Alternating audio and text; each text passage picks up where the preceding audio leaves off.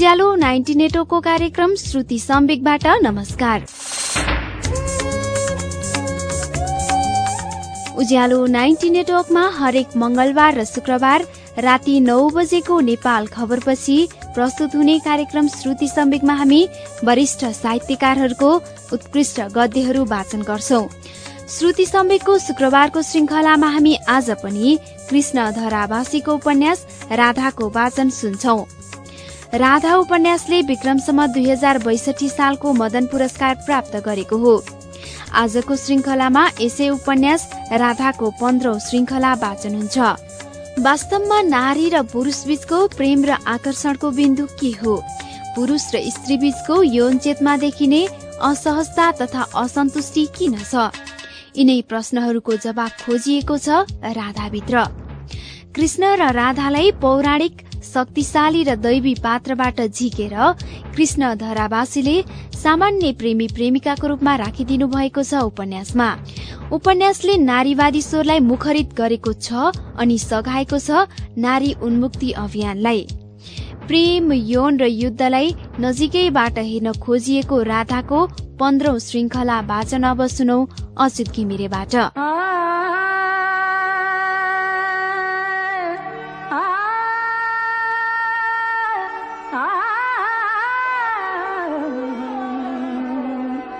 रंगी सारी गुलाबी चुनरिया रे, रंगी सारी गुलाबी चुनरिया। वास्तवमा हामी एक दिन बिहानै उठ्ने बित्तिकै पिल्लीले भनी, दिदी अब यहाँभन्दा माथि हामी जान सक्दैनौ रे, यहाँभन्दा माथि जान प्रशस्त बाक्ला न्याना कपडा चाहिन्छ भन्छन्। हामी वस्त्रविहीन हुन लागेका थियौं। शेर्पा बाबैसँग इशारामा र भाषामा केही कुराहरू भए। हाम्रो समस्यालाई तिनले बुझेछन्। भोलिपल्ट उनलाई भेट्न आएका कान्छा भाइलाई तिनले केही भने। 2 दिनपछि लेकबाट हाम्रा लागि भनी उनीका बाक्ला ओढ्ने बर्कीहरू ल्याइदिए। अझ माथितिर हिउँ पर्ने र लेक लाग्ने, सास फेर्नै गाह्रो हुने हुँदा भरिसके अझै केही दिन तलै बसेर शरीरलाई बानी पारेर मात्र उँभो चढ्नु राम्रो हुन्छ भने तिनले। हामीलाई ती कुकुरहरूले पनि चिने। टाढा टाढासम्म घाँसे थुम्केहरू थिए। ठूला ठूला रुखका जंगलहरू सकिएर पोथ्रा पोथ्री र घाँसे पाखाहरू सुरु भएका थिए। भालुको निकै डर हुँदो रहेछ एक्लै दोक्लै हिँड्न। शेर्पा बाबाईले शेर्पा भाषामा के भनेर एउटा कुकुर खोलेर ल्याई हामी दुवैलाई छुन लगाए। त्यसपछि हामी जता गए पनि त्यो कुकुर हाम्रो अघि अघि हुन्थ्यो। ठूलो शब्द गरी भुक्थ्यो। टाढा टाढासम्म उसको आवाज थर्किएको सुन्थ्यौं। रंगी सारी हो पहनी सारी गुलाबी चुनरिया रे। एक दिन लेकबाट एउटी आइमाई आइन्। तिनी शेर्पा बाबाईकी पत्नी रहेछन्। तिनले हामीलाई अनौठो र रिसाएका आँखाले हेरिन् र शेर्पा बासँग निकै ठूलो ठूलो स्वरमा कराइन्। शेर्पा भने हाँसिरहे। केही बुझेनौ हामीले। धेरै बेर तिनी रिसाइरहन्। हामीले शेर्पासँग प्रश्न गर्यौं। एक हप्तामा पनि हामीले तिनको भाषा निकै बुझ्ने भएका थियौं। तिनले हाँस्दै शब्द र इशारामा भने हामी त्यो गोठमा बसिरहेको खबर सुनेर रिसाउँदै आएकी रहेछन्। कसैले सुनाइदिएछ शेर्पाले गोठमा 2टी आइमाईलाई राखेर बसेको छ। हो न हो, तिनले सोचिछन् बुढेसकालमा शेर्पाले बिहे गर्यो। तर हामी छोरीको उमेरका यी युवतीलाई देखेर तिनी अल्मलिएकी थिइन्। हामी बसुन्जेल शेर्पिनी बजे पनि त्यही बसिन्। हामी पनि उनीसँग इशारा र टुटीफुटी भाषामा कुरा गर्न थाल्यौं। चाँडै घोलमेल भयौं हामी। साह्रै सोझा हुँदा रहेछन् शेर्पाहरू। मेहनती पनि धेरै, सहयोगी पनि पायौं। हामीले मुक्तिनाथ नपुगी नछोड्ने भएपछि उनीहरूले आफ्नो एउटा छोरो साथ लगाइदिए। साह्रै अनकन्टार थियो बाटो। एक प्रकारले भन्ने हो भने बाटै थिएन। साह्रै थोरै मान्छे त्यता जाँदा रहेछन्। खास गरी दक्षिणतिरबाट आएका साधु सन्तहरू त्यतातिर जाने आउने गर्दा रहेछन्। बाटामा पनि 1-2 त्यस्ता साधु भेट्यौं हामीले। तिनीहरूले हाम्रो भाषामा हामीसँग कुरा गरे। सँगै जाउँ, भोटेलाई छोडिदियो पनि भने, तर उहाँदेखि साथी ल्याएको युवकलाई हामीले छोडेनौं।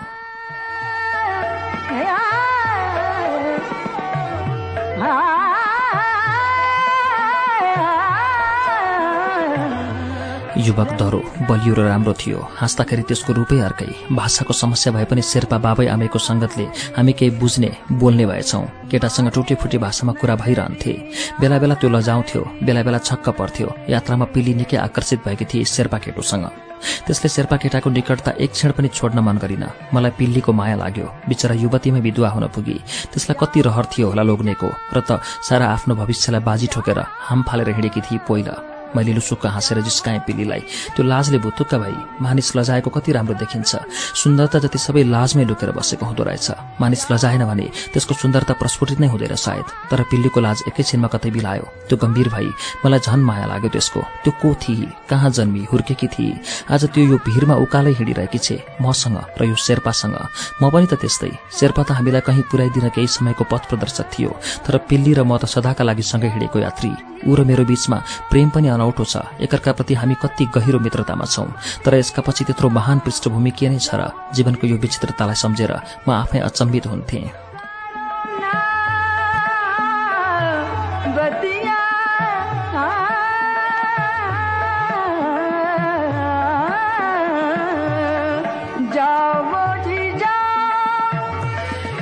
धेरै कठिन उकालो नाग्दै हामी मुक्तिनाथ पुग्यौं। नाम ठूलो, तर हेर्दा खासै केही थिएन त्यहाँ। एउटा पालबाट आगोको ज्वाला निस्किरहेको थियो। त्यो कहिल्यै निप्दैन र युगौंदेखि त्यो त्यस्तै छ भन्ने किम्वदन्ती थियो।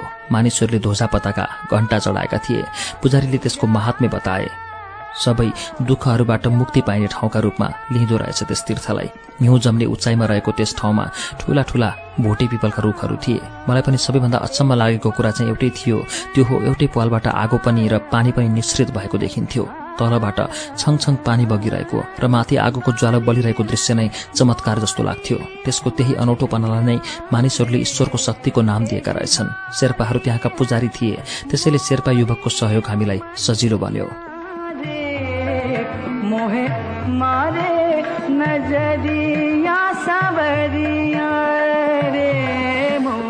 प्रकृतिमा रहेका अनौठा अनौठा क्षमता हामीले देख्न कति छ बाँकी। हाम्रो साधारण बुद्धिले बुझ्न नसकेको कुरा हामीलाई ईश्वरीय लाग्छ। बुझिसकेपछि त्यो भौतिक बुझिन्छ। मुक्तिनाथको त्यो अनौठो दृश्यले अनेकौं तीर्थयात्रीहरूलाई आकर्षक गरेको थियो। अत्यन्त जाडो थियो त्यहाँ। हामीसँग प्रशस्त लुगा कपडा थिएनन्। हावा चलिरहन्थ्यो, सिरेटो मुटु कमाउने। दर्शन गरिसकेपछि उसै दिन तल झरिहाल्यौं। त्यहाँ रात कटाउनु सम्भव देखेनौं हामीले।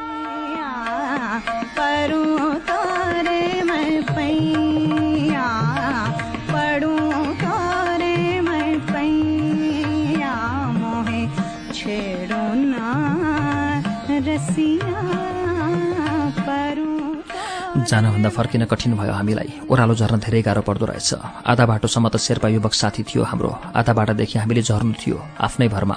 लगातार 7 दिनको यात्राले शेर्पा युवकसँग हाम्रो गहिरो मित्रता भइसकेछ। छुट्टिने बेलामा कता कता त्यसको माया लागेर आयो।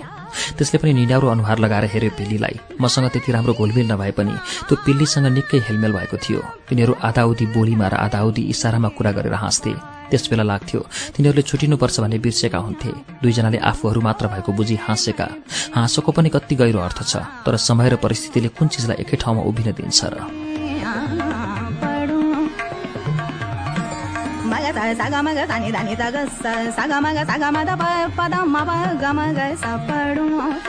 फर्केर हामीलाई फेरि गोठ जानु थिएन। युवकलाई बिदा दिँदै गर्दा पिल्लीले आफूलाई सम्हाल्न सकिन। त्यसले आफ्नो गलामा कहिलेदेखि लगाएको सिपीको माला खोलेर दिए। युवक अलमल्ल परेर उभिरह्यो।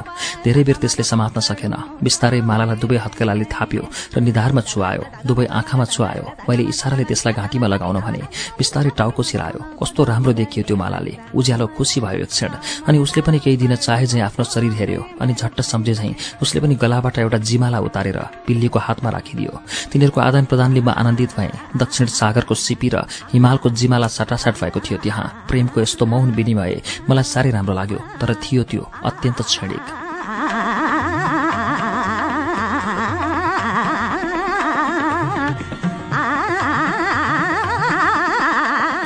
छुट्टिने बेलाको यो दृश्य संस्मरण योग्य थियो। रुन त उनीहरू रोएनन्, तर एकान्तमा ती मालाले उनीहरूलाई सधैँ सम्झाइरहने थियो। हामी तल आइसक्दा पनि शेर्पा युवक माथि एउटा ढुङ्गामाथि उभिएर हामीलाई नै हेरिरहेको थियो। मैले त्यस शेर्पामा हस्तिनापुरबाट मसँग छुटिन लाग्दाको कृष्णको अनुहारमा जस्तो व्यवस्था र पीडा देखेकी थिएँ। त्यो दिनभरि नै जस्तो पिल्ली चुपचाप हिँडिरही, केही नबोली। काली गण्डकीको तिरैतिर झरिरहेका थियौं हामी। अक्करी र भिर थियो बाटो। अलिकति कुतौरी भई खुट्टा खुस्किएमा सिधै गण्डकीको मुल्कामा परिने डर थियो। भित्तो समात्दै टुक्रुक्क बस्दै बिस्तारै झर्थ्यौं हामी। तर त्यही बाटो कति सजिलै भारी बोकेर खुरुर कुद्नेहरू पनि थिए। माछा पुस्रे हिमालको स्रोतले बनेकी गण्डकी मुक्तिनाथको दर्शन गर्दै बग्दी रहेछन्।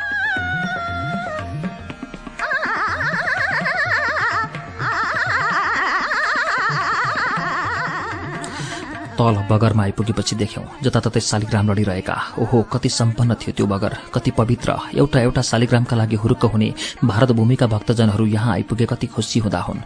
तीर्थाटनका लागि यता आउने साधु महात्माहरूले यही बगरबाट उठाएर लगेका शालिग्रामहरू पुजिँदा रहेछन् उतातिर।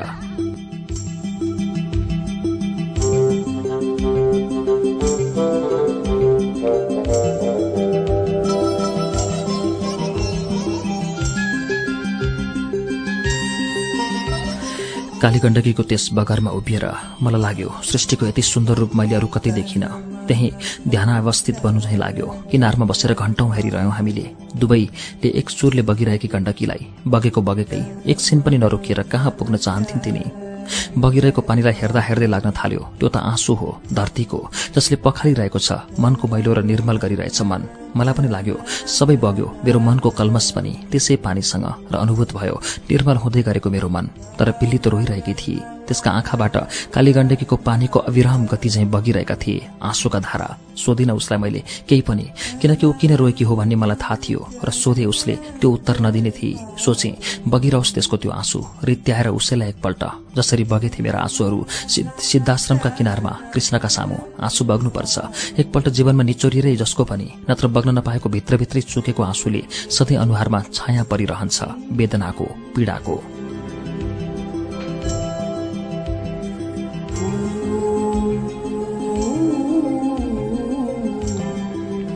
साह्रै कठिन थियो हिमालय क्षेत्रको यात्रा। भौगोलिक विकटता, खानाको समस्या, बासको समस्या, यातायातको समस्या थियो। तर जडीबुटीको खानी थियो त्यो, जहाँ जे टिपेर खाए पनि औषधि थियो। प्रत्येक हरियो झारपात औषधि थियो। देवता र राक्षसहरूले अमृतको घडा तानातान गर्दा हल्लिएर पोखेका केही थोपा अमृत परेको धरतीको त्यो कुनो यही थियो, जहाँ प्रत्येक ढुङ्गो, माटो, बोट र बिरुवा, हावा, पानी, अन्नदाता अमृतमय रहेछन्। तिनै तत्त्व खाएर बनिएको रगतले बाँचिरहेका मानिसहरू पनि ईश्वरकै अंश पाएका जस्ता लाग्थे। सहयोगी, इमान्दार, नैतिक र साधु। किन कालीगण्डकीकै किनारमा कुटी बनाएर बस्नु जस्तो लाग्न थालेको थियो मलाई। तर पिल्ली मानिन।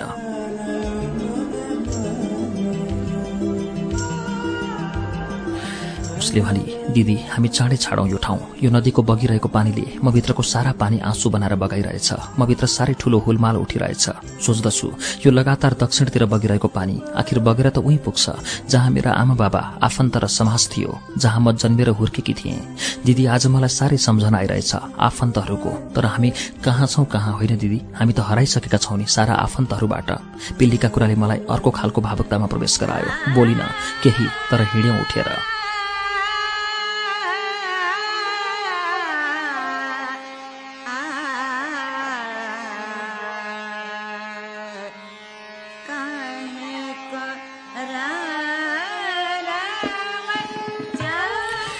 कहिले भिड, कहिले खोज, कहिले नदीको किनार, कहिले पहाड़को टाकुरा हुँदै महिनौं लगाई हामी पूर्व लागिरहेका थियौं। जाँदा जाँदै हामी साह्रै अनौठो ठाउँमा पुग्यौं। चारैतिर पहाड़ले घेरिएको एउटा विशाल उपत्यकामा पुग्यौं। आँखाले भ्याएसम्म हरियालीले भरिएको अत्यन्त उर्वर र मलिलो माटो थियो। पातलो बस्ती, फाट्टफुट्ट भए पनि व्यवस्थित थियो। मानिसहरू साह्रै मेहनती रहेछन्, तर तिनीहरू त्रसित र आतंकित पनि थिए। केही वर्ष अघि मात्र दक्षिणबाट आएको एउटा फौजले त्यहाँको राजालाई परास्त गरी नयाँ राजा स्थापित गरेको रहेछ। आफूलाई गोपालवंशी भन्ने ती राजासँग मानिसहरू खुसी थिएनन्। त्यो उपत्यकामा पस्ने बित्तिकै हामीलाई देख्ने मान्छेहरू भाग्ने, तर्किने गर्न लागे। कसैसँग पनि राम्ररी कुरा बुझ्न सकिएन। एउटा ठूलो पिपलको फेदमा आराम गरेर बसिरहेका बेला एउटा नवजवान हाम्रो अघि आएर परिचय भयो। हामीले आफूहरू तीर्थयात्री भएको र दक्षिणबाट वर्षौंदेखि यस यात्रामा निस्केको बतायौं। हामीसँग उसले लामै अन्तर्वार्ता लिएपछि आफ्नो पछि आउनुहोस् भनी अघि लाग्यो। हामी सरासर उसका पछि लाग्यौं। निकै बेर हिँडेपछि एउटा नगर जस्तोमा प्रवेश गर्यौं। त्यो साह्रै ठूलो त थिएन होला, तर व्यवस्थित र सफा सुग्घर थियो। कुनै राजधानीको झझरको दिन थियो त्यसले।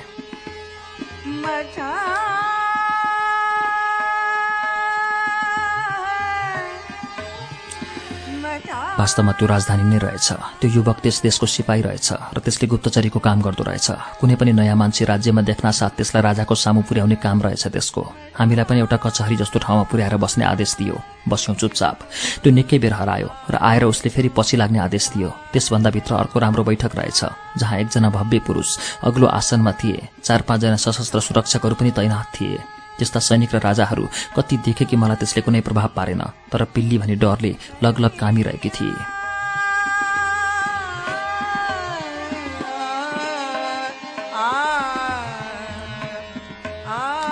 तोकिएको आसनमा बसेपछि अग्लो आसनमा बसेको मान्छेले हामीसँग अन्तर्वार्ता लिन थाले। मैले कुरा फटाफट भन्दै गएँ। उनले सोधेको भन्दा विस्तृत जवाफ पाएर ती छक्कै परे जस्ता देखिए। तिनले त्यसरी अचम्मित हुनुपर्ने कुनै कुरा मैले भने झैँ लागेको थिएन। मैले आफ्नो सम्पूर्ण कुरा बताएर चुप लागेपछि तिनी आसनबाट ओर्लिएर तल आई मलाई अभिवादन गरे। मैले अलमल्ल पर्दै अभिवादन स्वीकार गरेँ। तिनमा प्रसन्नता र भावुकता एकैसाथ देखा परेको थियो। मैले बोल्ने कुरै थिएन।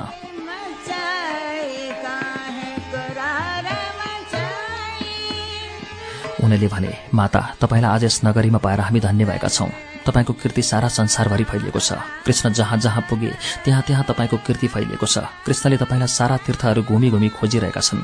तपाईकै खोजीमा कृष्णको नेतृत्वमा हामी यहाँसम्म आएका थियौं। बाबा पशुपतिनाथ र माता गुह्येश्वरी यस उत्तराखण्डका सबैभन्दा ठूला शक्तिपीठ मानिन्छन्। तपाईँ तीर्थाटनमा हिमालय क्षेत्रतिर लाग्नु भएकाले सारा उत्तर तीर्थहरू घुम्दै 5 वर्ष अघि हामी यहाँ आइपुगेका थियौं। पूर्वमा कामाक्षीदेखि उत्तरमा मानव सरोवरसम्मको यात्रा तय गरी यहाँ आइपुग्दा एकाएक यहाँको राजाले हामीलाई शत्रु ठानी आक्रमण गरे। हामीले तीर्थयात्री हौं भने समेत भन्न पाएनौं। बिना कारण युद्धमा फँसेका हामीले एकै दिनमा यो राज्यलाई नियन्त्रणमा लियौं। राजाको मृत्यु भइसकेको थियो। त्यसपछि कृष्णले मलाई राज्यारोहण गराई यहाँबाट फर्किए।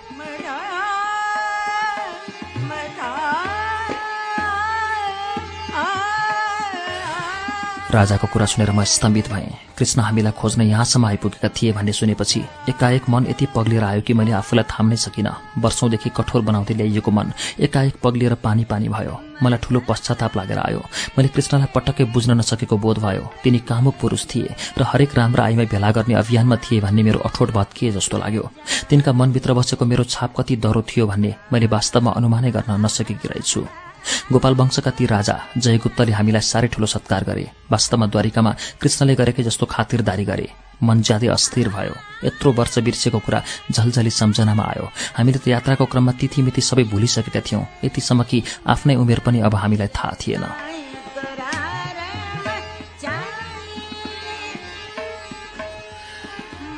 एक दिन मैले राजालाई सोधेँ, हामी द्वारिकाबाट हिँडेको कति वर्ष भयो भन्थे कृष्ण त्यसबेला। उनले भने, तपाईहरू द्वारिकाबाट हस्तिनापुरसम्म सँगै हुनुहुन्थ्यो रे। यो उत्तराखण्ड लाग्दा तपाईँ हस्तिनापुरबाट हिँडेको 5 वर्ष भइसकेको थियो। पहिलो 1 वर्ष हामीले पुष्कर, नैविशारण्य, सतपथ, कामाक्ष, विश्वनाथ आदि तीर्थहरूको भ्रमण गर्यौं। तर त्यतातिर तपाईँ पुगेको कसैले पनि बताउन सकेनन्। विश्वनाथको दर्शन गरी गंगा स्नान गरेर कृष्णले तपाईका नाममा ठूलो दान दक्षिणा गर्नुभयो काशीमा।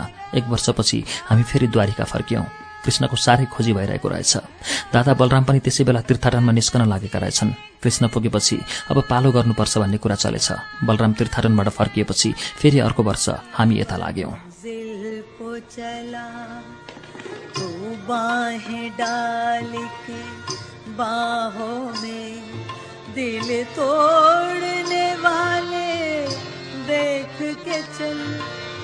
हम भी तो पड़े हैं।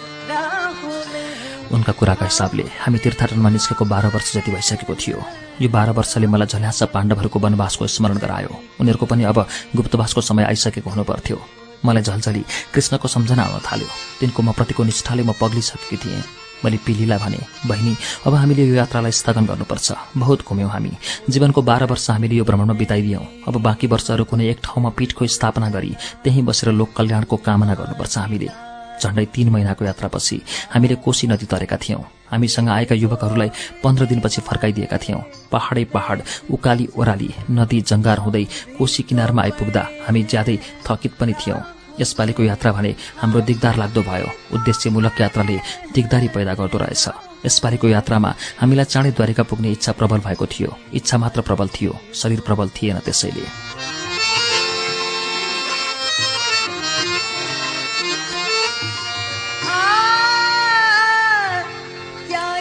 एक-एकवटा स्वर्ण मुद्रा तिरी नाउबाट हामी पारी गरेका थियौं। माझीले नै हामीलाई विष्णु पादुका र दन्तकालीको महात्म्य बताएर त्यसको एकपल्ट दर्शन गर्ने सल्लाह दिएका थिए। दुवै तीर्थहरू नजिक नजिक नै रहनेकाले हामी उत्साही भएका थियौं। विष्णु पादुकामा मानिसहरू आफ्ना मृत पुर्खाहरूको उद्धार गर्नका निम्ति आउँदा रहेछन्। त्यहाँ आएर श्राद्ध गरेपछि पितृहरू पार तर्छन् भन्ने विश्वास रहेछ। हरेक वर्ष पौषी औँसीमा ठूलो भिड लाग्दो रहेछ। सत्ययुगमा भगवान विष्णुले टेकेको पाइला हुन् भनी ढुङ्गा पुजिँदा रहेछन्, जसमा मानिसका पाइलाको छाप जस्तो देखिने आकृति रहेछ। विश्वासलाई जेमा लगेर अल्झाए पनि कति सजिलै अल्झिन सकेको जस्तो लाग्यो मलाई। मेरे मासूम गुनाहों में दिल तोड़ने वाले देख के चल, हामीले पनि सङ्लो र चिसो पानीमा स्नान गर्यौं, पूजा गर्यौं। पार तरे पनि नतरे पनि दिवंगत पिता वृषभानुको स्मरण गरी जल चढाएँ मैले। पिल्लीलाई पनि भने, उसले पनि आफ्ना पति र ससुराका नाममा जल चढाई। खुसी लाग्यो, कमसेकम तीर्थकै विश्वासमा भए पनि आफ्ना दिवंगत पितृहरूको स्मरण त गरियो कैयौं वर्षपछि। यस्तो पवित्र तीर्थस्थलमा टाढा टाढादेखि मानिसहरू आफ्ना पितृहरूलाई तर्पण दिन आउने गर्दा रहेछन्। हामी त्यहाँ पुग्दा एउटा ठूलो लावा लस्कर थियो, कुनै महाराजको सवारी जस्तो थियो त्यहाँ। हामीले पनि दर्शन गर्यौं त्यस शिलाको, जसमा भगवान विष्णुका पाइलाका डाम हो भन्थे। त्यस भिडमा अलग्गै देखिएका हामी दुईको परिचय मागिने एक नारीले हामीले पनि सहजै आफ्नो परिचय दियौं।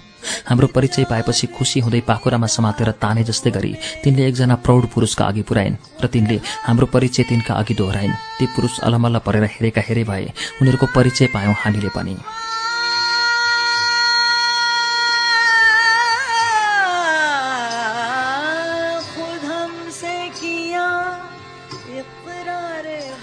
उनीहरू मेची नदीको पश्चिम दक्षिणमा अवस्थित एक अग्लो भूभागमा राजा भवन निर्माण गरी बसेका कोचवंशी राजा वीरसिंह र तिनका 3 रानी तथा सुरक्षा सेनाहरू रहेछन्।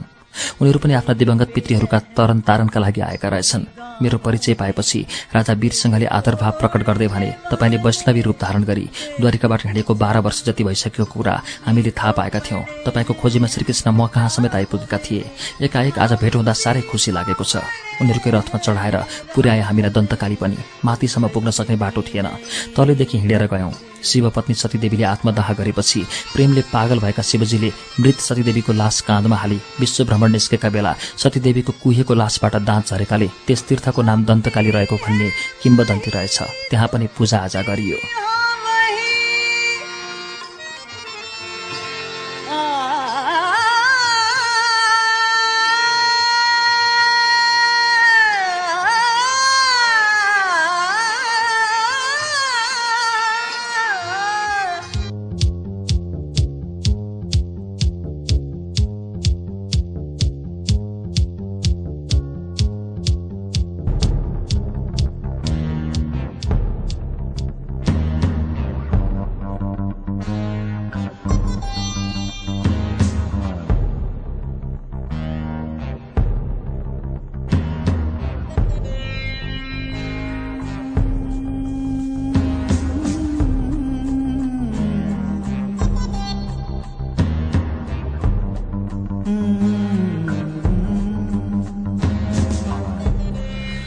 राजा वीरसिंहका रानीहरूसँग हामी घुलमिल हुँदै गयौं।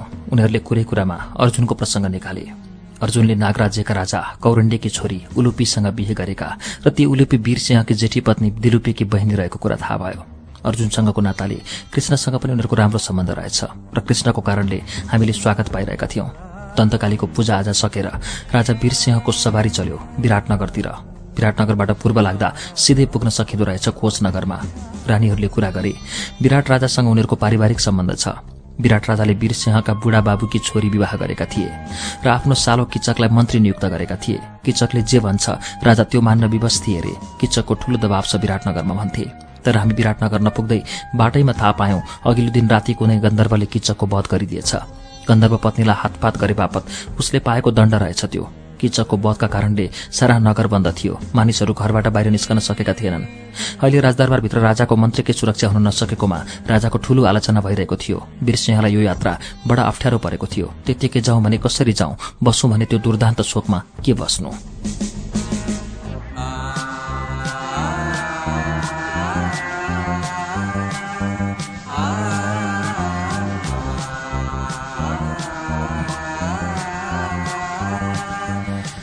वीरसिंह भन्दै थिए, हुन त हाम्रा किचक दाई सानैदेखि त्यस्तै अर्कालाई पीर पार्नका मन गर्थे। आफूले चिताएको पुगेकै हुनुपर्ने स्वभावका थिए।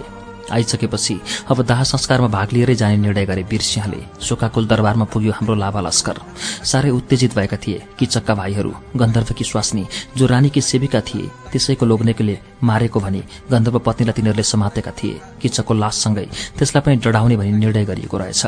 राजा विराट किंकर्तव्य विमोड बनेछन्। राजा वीरसिंहका पछि पछि हामी पनि पुग्यौं लास नजिक। क्षतविक्षत थियो लास। त्यस्तो बलियो मान्छेलाई मार्न सक्ने पहलमा नै हुनुपर्छ भन्ने लाग्यो। लासकै छेउमा बाँधेर राखिएको रहेछ एउटी नारीलाई। इशारा गरिएतिर यसो लम्केर हेरे कि म त ठाउँको ठाउँ नै तर्सिए झैं भासिए झैं भए। बाँधेर राखेकी थिइन् त्यहाँ द्रौपदी। हाम्रा 4 आँखा भए। तिनले पनि तर्सिएर हेरिन् एकपल्ट र बिस्तारै आँखा मतिर केन्द्रित गर्दै टाउको हल्लाइन्। मैले बुझे उनीहरू गुप्तवासमा रहेछन् र किचकको वध पक्कै पनि भीमसेनले गरेछन्।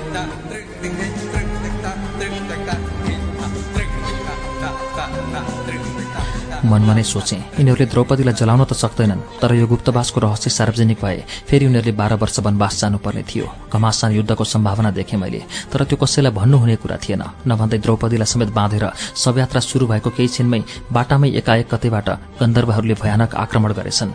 मलामीहरूको भागाभाग भयो। द्रौपदी रुँदै दौडिएर दरबारमा आइपुगिन्। हेरिन सक्नु थियो तिनको अवस्था। देख्दै आँसु आउन खोज्थ्यो। दाह संस्कार नै राम्रोसँग हुन सकेन। त्यहाँको अवस्था देखेपछि वीरसिंहले तुरन्तै आफ्नो सवारी चलाए। हामी त्यही रथमा चढेर फेरि पूर्वतर्फ लाग्यौं।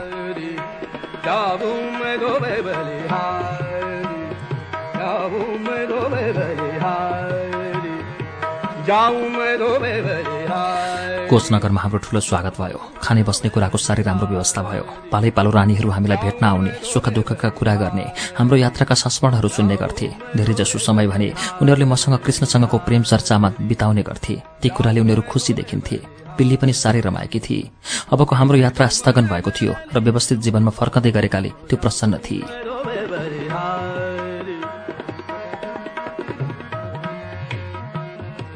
समय समयमा राजा वीरसिंहले पनि मेरो सजिलो असजिलोको चासो लिन्थे। समय बिताउन के गर्ने भन्ने समस्या भइरहन्थ्यो। वैष्णवी रूप धारण गरे पनि हामी त्यस्ता अन्ध विष्णुभक्त थिएनौं। मूर्ति पूजामा त्यति विश्वास थिएन मेरो।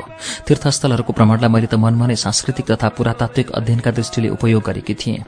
ठाउँ ठाउँमा अडेको हाम्रो विश्वासका अनौठा रूपहरूलाई हेरेकी थिएँ। कोचनगरमा पनि एउटा भव्य कालीको मन्दिर रहेछ। यी कोचवंशीहरू शोणितपुर र प्राय ज्योतिषपुर राज्यका आसपासबाट बसाइँ सरेर यता आएका रहेछन्। कामाक्षी माईको ठूलो प्रभाव रहेकाले जहाँ पुगे पनि काली मातालाई इष्टदेवीका रूपमा मान्ने चलन रहेछ। दरबारकै परिसरभित्र एक भव्य कालीको मन्दिर थियो, जहाँ बिहानैदेखि सम्पूर्ण दरबारियाहरू पूजापाठमा व्यस्त हुन्थे। मनमा जे भए पनि उनीहरूसँगै काली माताको दर्शन गर्न जान्थ्यौं। हामी पनि दिउँसोतिर नगरका वरिपरि भ्रमण गर्थ्यौं। नगरदेखि पूर्वमा रहेको मेची नदीको शीतल हावाले हामीलाई आनन्द दिन्थ्यो। मेचीका बगरमा गएर खुला हावा र वातावरणमा स्नान गर्दा साह्रै आनन्द लाग्थ्यो।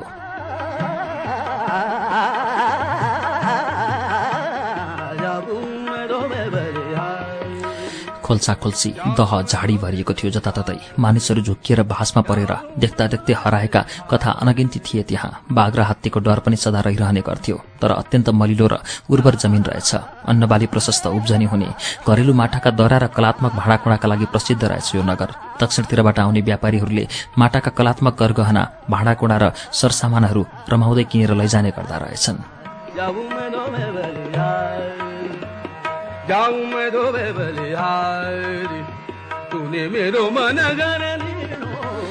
लडभिड गर्न अत्यन्त सिपालु कोच सेनाहरूले थुप्रै युद्धहरू लडिसकेको अनुभव पनि रहेछ। यस क्षेत्रमा कोचहरूको बहादुरीको चर्चा व्यापक रहेछ। सरल, सोझा र इमान्दार स्वभावका यिनीहरू सबैसँग मिल्न सक्ने रहेछन्। झुरुप झुरुप सयौं घरहरूको बस्ती एकै ठाउँ खाँदिएर रहेको र ती बस्तीका बीचमा एउटा ठूलो मुखियाको घर हुँदो रहेछ। प्रत्येक गाउँका मुखियाले राजाका प्रतिनिधिका रूपमा रहेर काम गर्ने, कर असुल गर्ने र न्याय निसाब दिने गर्दा रहेछन्।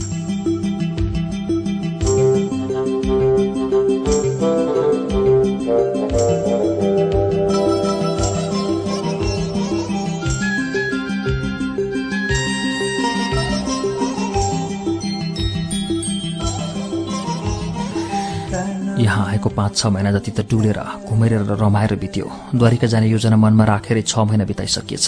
यहाँबाट द्वारिकाको दूरी पनि झण्डै 2 महिना जतिको हुनुपर्छ भन्ने अनुमान थियो मेरो। तर त्यो कुरा राजा वीरसिंहले भत्काइदिए। उनलाई पहिलोपल्ट द्वारिका पुग्न 27 दिन लागेको थियो रे। रथमा घोडालाई बिस्तारै आराम गराउँदै जाँदा त्यति दिन लागेको बताए। द्वारिका नगरको उद्घाटनका बेला उनी त्यहाँ पुगेको बताउँछन्।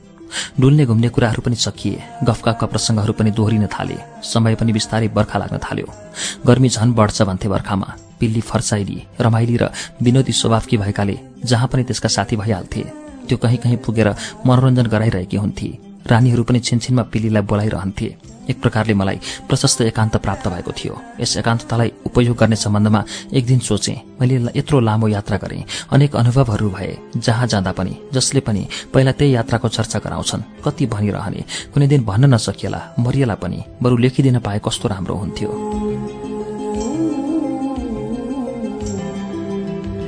यस्तो सोच आएपछि मन प्रसन्न भयो। समय कट्नी पनि हुने, विगतका स्मरण ताजा पनि बन्ने र वैशाख पूर्णिमाका दिन बिहानै नुहाई धुवाई गरी पूजापाठ सकी शुद्ध मनले लेखन कार्य प्रारम्भ गरे। सुरुमा यात्रा वृत्तान्त मात्र लेख्ने सोच थियो, तर लेख्न थाल्ने बेलामा विचार आयो त्यति मात्र के लेख्नु, बरु आफूलाई स्मरण भएदेखि यताका सबै कुरा बेली विस्तार लगाउनु राम्रो होला। र मैले राजाका मद्दतबाट प्राप्त गरेका यी पातला धातुका पत्रहरूमा वैद्यहरूले बनाएको कालो मसीले लेख्न थालेँ।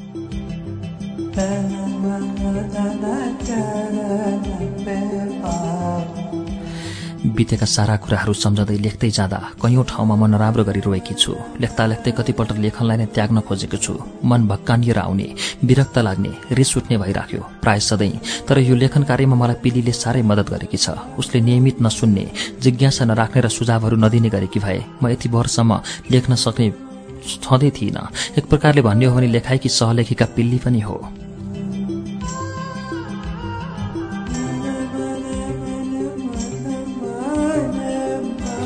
ठाउँ-ठाउँमा पिल्लीकै चर्चा लेखेकी हुन्थे र उसलाई पढेर सुनाउँथे। त्यो खुसीले नाच्थे, हाँस्थे पनि र भन्थे, दिदी तपाईसँग हिँड्न पाएर त म अमर हुने भएँ। अचेल पनि दिउँसो एकान्त पाइ भने उसको चर्चा भएका पात्रहरू निकालेर पढ्ने गर्छे। मेरा लेखाइका नियमित श्रोताहरू भइसकेका थिए, रानी तथा तिनका सुसारेहरू। कहिलेकाहीँ राजा वीरसिंह पनि जिज्ञासा राख्थे र सुन्ने गर्थे। तर रानीहरू मेरा स्थायी श्रोता हुन्। तिनीहरूको रुचिले नै मलाई लेख्न प्रेरित गरिरहेको पनि हो।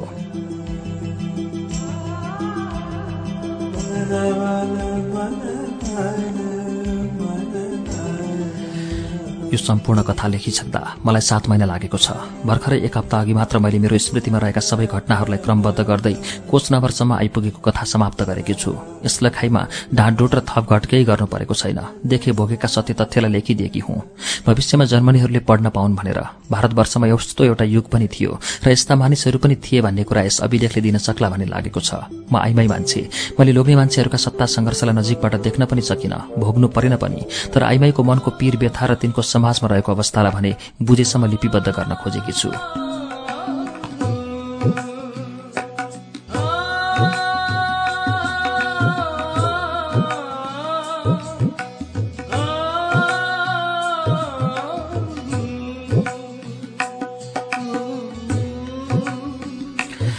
पाण्डवहरूले आफ्नो गुप्तवास समाप्त गरी सार्वजनिक भई फर्किएछन्। शर्त अनुसार आफ्नो पूर्व राज्य फिर्ता माग्दा दुर्योधनले कसै गरी दिन मानेनछन्। राजा धृतराष्ट्र र गान्धारीका कुरा पनि तिनले खाएनन् रे। कृष्ण सुलह गराउन गएका उनीहरूलाई बन्दी बनाउन खोजेछन् दुर्योधनले। युद्ध हुने निश्चित भइसकेपछि दुवैतर्फका राजाहरू आफ्नो समर्थनमा सहयोग माग्न देश देशावर घुम्न निस्किसकेका रहेछन्। बलराम युद्धविरमी हुनाले तिनी तटस्थ बनेर तीर्थाटनमा लाग्ने भएछन्। कृष्ण पाण्डवका पक्षमा उभिएछन्। तर पाण्डवहरू विश्व सम्पर्कबाट 13 वर्षदेखि टुटेका हुनाले कूटनैतिक सम्पर्कविहीन भएका कारण तिनीहरूले झिनो बाह्य समर्थन र सहयोग पाउने सम्भावना रहेछ। त्यो सहयोग पनि कृष्णको कारणले मात्र। यहाँ पनि कृष्णको सन्देश लिएर द्वारिकाबाट मानिस आएका रहेछन्।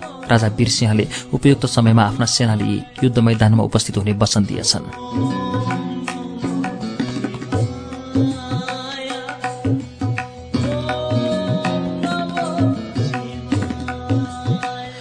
यो कुरा सुनेर रानीहरू डराए। तर राजालाई युद्धबाट रोक्नु नहुने र राजाले युद्धबाट भाग्नु पनि नहुने हुनाले रानीहरूले त्यो भाव व्यक्त गरेनन्। मसँग भने तिनीहरू पिरो लिन थालेका छन्। किचकको हत्यारा भीमसेन नै थिए भन्ने कुरा पनि तिनै मानिसहरूले सुनाए। त्यो सुनेर सबैजनाले विराटनगरको स्मरण गरेका थिए। युद्ध प्रारम्भ हुने तिथिमिति सहित फेरि हिजो साँझमा द्वारिकाबाट कृष्णको सन्देश लिई मानिसहरू आइपुगेका छन्। अघिल्लो सन्देश वाहकहरूले म यहाँ आइपुगेको खबर लगेकाले यसपालि मेरा निम्ति पनि कृष्णले सन्देश पठाएका रहेछन्। राजाले कृष्णको अनुरोध पत्र पढी जोशका साथ आफ्ना सेनापतिलाई कुरुक्षेत्रतिर कूच गर्नका लागि सेना तैनात गर्ने आदेश दिए। सुतेर आइरहेका विदामा घर गएका सबै सेनाहरूलाई खबर गर्ने र हप्ता दिनको पुनर्ताजगी तालिम दिने आदेश दिएका छन् वीरसिंहले।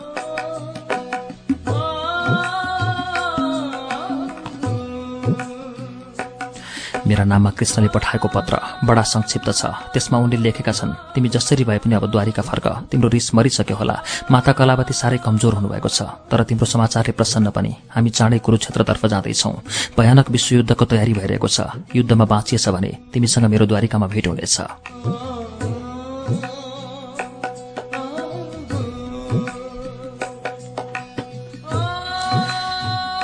कृष्णको यो पत्रले साह्रै पोल्यो मन। एकपल्ट मात्र तिनलाई देख्न पाए हुने भन्ने इच्छा बटारिएर आयो। मैले द्वारिका गएर के गर्नु जहाँ कृष्ण हुँदैनन्। सोचे म पनि राजा वीरसिंहसँगै कुरुक्षेत्र जान्छु जहाँ कृष्णसँग भेट हुन सक्छ। यो कुरा मैले राजा वीरसिंहसँग अनुरोध गरेँ। उनले गम्भीर भएर लामो मौनतापछि स्वीकृति दिएका छन्। मन प्रसन्न भएको छ। अब चाँडै हामी कुरुक्षेत्रमा पुग्नेछौँ जहाँ कृष्ण र पाण्डवहरूसँग भेट हुनेछ।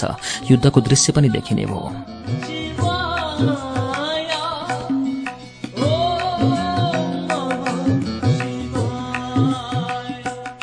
यात्राको तयारीमा जुट्यौं हामी पनि। पिल्ली साह्रै फुर्तिली भएकी छ। उसले यात्राका लागि आवश्यक तयारी गर्न थाली। यसपालि उसले यात्रालाई बढी व्यवस्थित गर्न खोजिरहेकी छे। रानीहरूले उसलाई उपहारका रूपमा दिएका गरगहना, लुगा कपडाहरूलाई पनि जतनसाथ पोको पारिरहेकी छ। पिल्लीमा नयाँ जीवनको सञ्चार भइरहेको देखिरहेछु म। रानीहरू मलाई भेटेर गम्भीर हुन थालेका छन्। तिनीहरूको गम्भीरतामा मसँगको वियोग तथा युद्धमा पतिको संलग्नता दुवै छन्। युद्धमा गएको पुरुष फर्किन पनि सक्छ, नफर्किन पनि।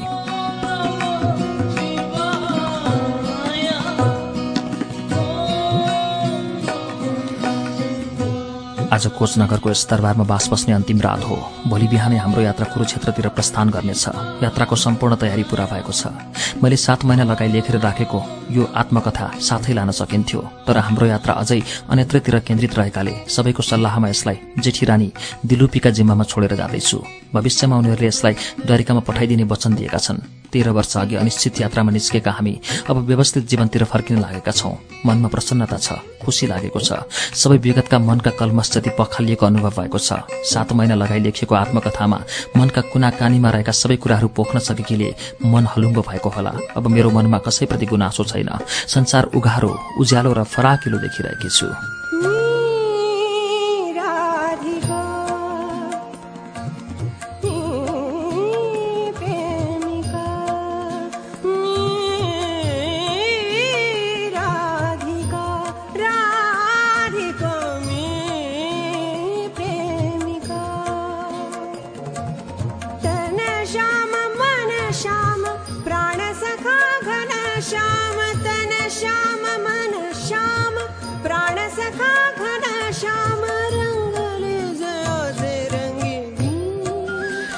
बाबाजीले अन्तिम पत्र पनि पढी सिद्ध्याए।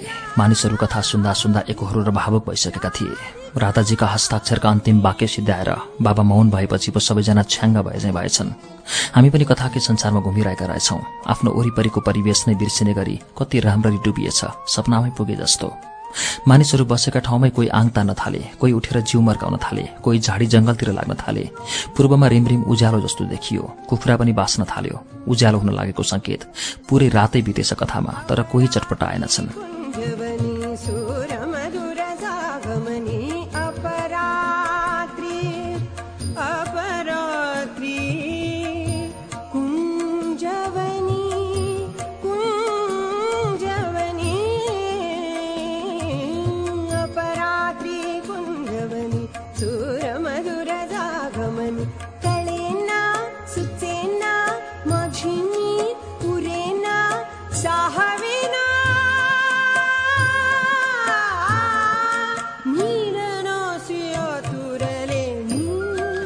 राति कथा वाचन भइरहेकै बेला कतिखेर स्वयंसेवकहरूले प्लास्टिकका कपमा रातो चिया बाँडिरहेको सम्झना छ। 2 पल्ट जति पेट्रोम्याक्समा हावा भरिएको थियो।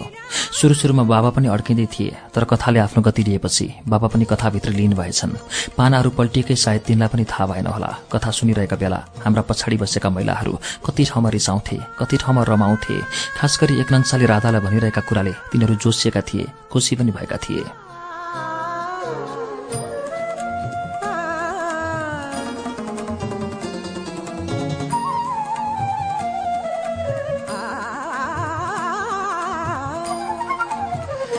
गुनगुन गर्दै एउटी बोलेकी थिए बिस्तारै। हेर त कस्तो गरेका रहेछन्। उति बेलेदेखि हेपिएका हामी। अर्की छेउकीले चुप लागन भनेको पनि सुनिएको थियो। अब कथा समापन भएको सम्झी मानिसहरू आफ्ना घरतिर जाने प्रातः कार्यमा लाग्ने सोच्न लागेका बेला माइकमा फेरि आवाज आयो। बाबाजी कथा वाचनकै धुनमा बोलिरहेका थिए। भोलिपल्ट बिहानै कोचनगरबाट उनीहरूको यात्रा प्रारम्भ भएको थियो। राजा वीरसिंह, तिनका सेनापति र हात हतियारहरू एउटा रथमा थिए। राधा, पिल्ली, उनीहरूका सामानहरू अर्को रथमा थिए। सेनाहरू अघिपछि घोडा तथा पैदलमा थिए। निकै दिनको यात्रा हुनाले शान्त र धीमा गतिमा थियो हिँडाइ। ठाउँ ठाउँमा आराम गर्दै, घोडाहरूलाई दाना खुवाउँदै, खाना पकाउँदै, खाँदै यात्रा अघि बढिरहेको थियो।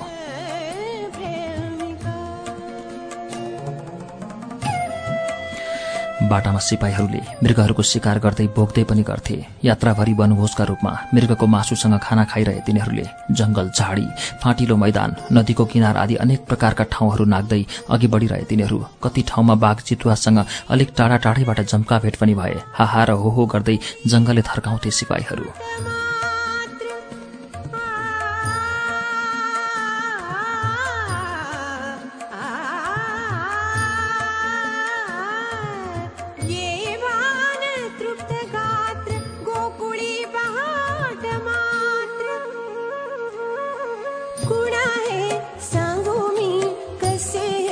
सांगू मी कुणा हे सांगू मी कसे हे सांगू मी उमजेना श्याम क्षण जगले मी राधिका मी प्रेमिका मी राधिका राधिका मी प्रेमिका तन श्याम मन श्याम प्राण सखा घन श्याम तन श्याम मन श्याम प्राण सखा घन श्याम रंगले जयाचे रंगी मी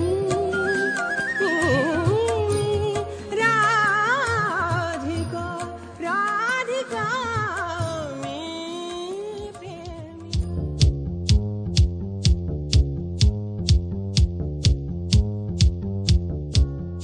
आज श्रुति सम्वेकमा हामीले कृष्ण धरावासीको उपन्यास राधाको 15औं श्रृंखला सुन्यौं। यहाँसम्म आइपुग्दा तपाईका पत्र तथा इमेल मार्फत तपाईको जिज्ञासा रहेको छ के श्रुति सम्वेकमा वाचन भइरहेको राधा उपन्यास हामीले सुन्दै आएको पुराणकै कथा हो त? हामी सुन्नेहरूका मनमा विभिन्न जिज्ञासाहरू उठेका छन्। आउँदो शुक्रबार उपन्यासको अन्तिम श्रृंखला रहनेछ र त्यसमा यिनै जिज्ञासाहरूको जवाफ लिनेछौं हामी कृष्ण धरावासीसँग। यस सम्बन्धी जिज्ञासाहरू पत्र तथा इमेल मार्फत हामीलाई पठाउनुहोला है त। आजको लागि हामीले बिदा लिने बेला भएको छ। प्रतिक्रिया पठाउनको लागि हाम्रो ठेगाना हो कार्यक्रम श्रुति सम्वेक, पोस्ट बक्स नम्बर 6469 काठमाडौँ। यदि तपाई इमेलबाट आफ्नो प्रतिक्रिया दिन चाहनुहुन्छ भने हाम्रो इमेल ठेगाना हो shruti@unn.com.np। हवस् त मंगलबार भिक्टर ह्युगोको फ्रान्सेली उपन्यास नाट्री ड्यामको कुम्भी लिएर आउनेछौ। तबसम्मका लागि प्राविधिक साथी दिनेश निरौला र सशिन्द्र गौतमसँगै उपन्यास वाचक अच्युत घिमिरे र म सजिता हमाल बिदा चाहन्छौ। शुभरात्रि।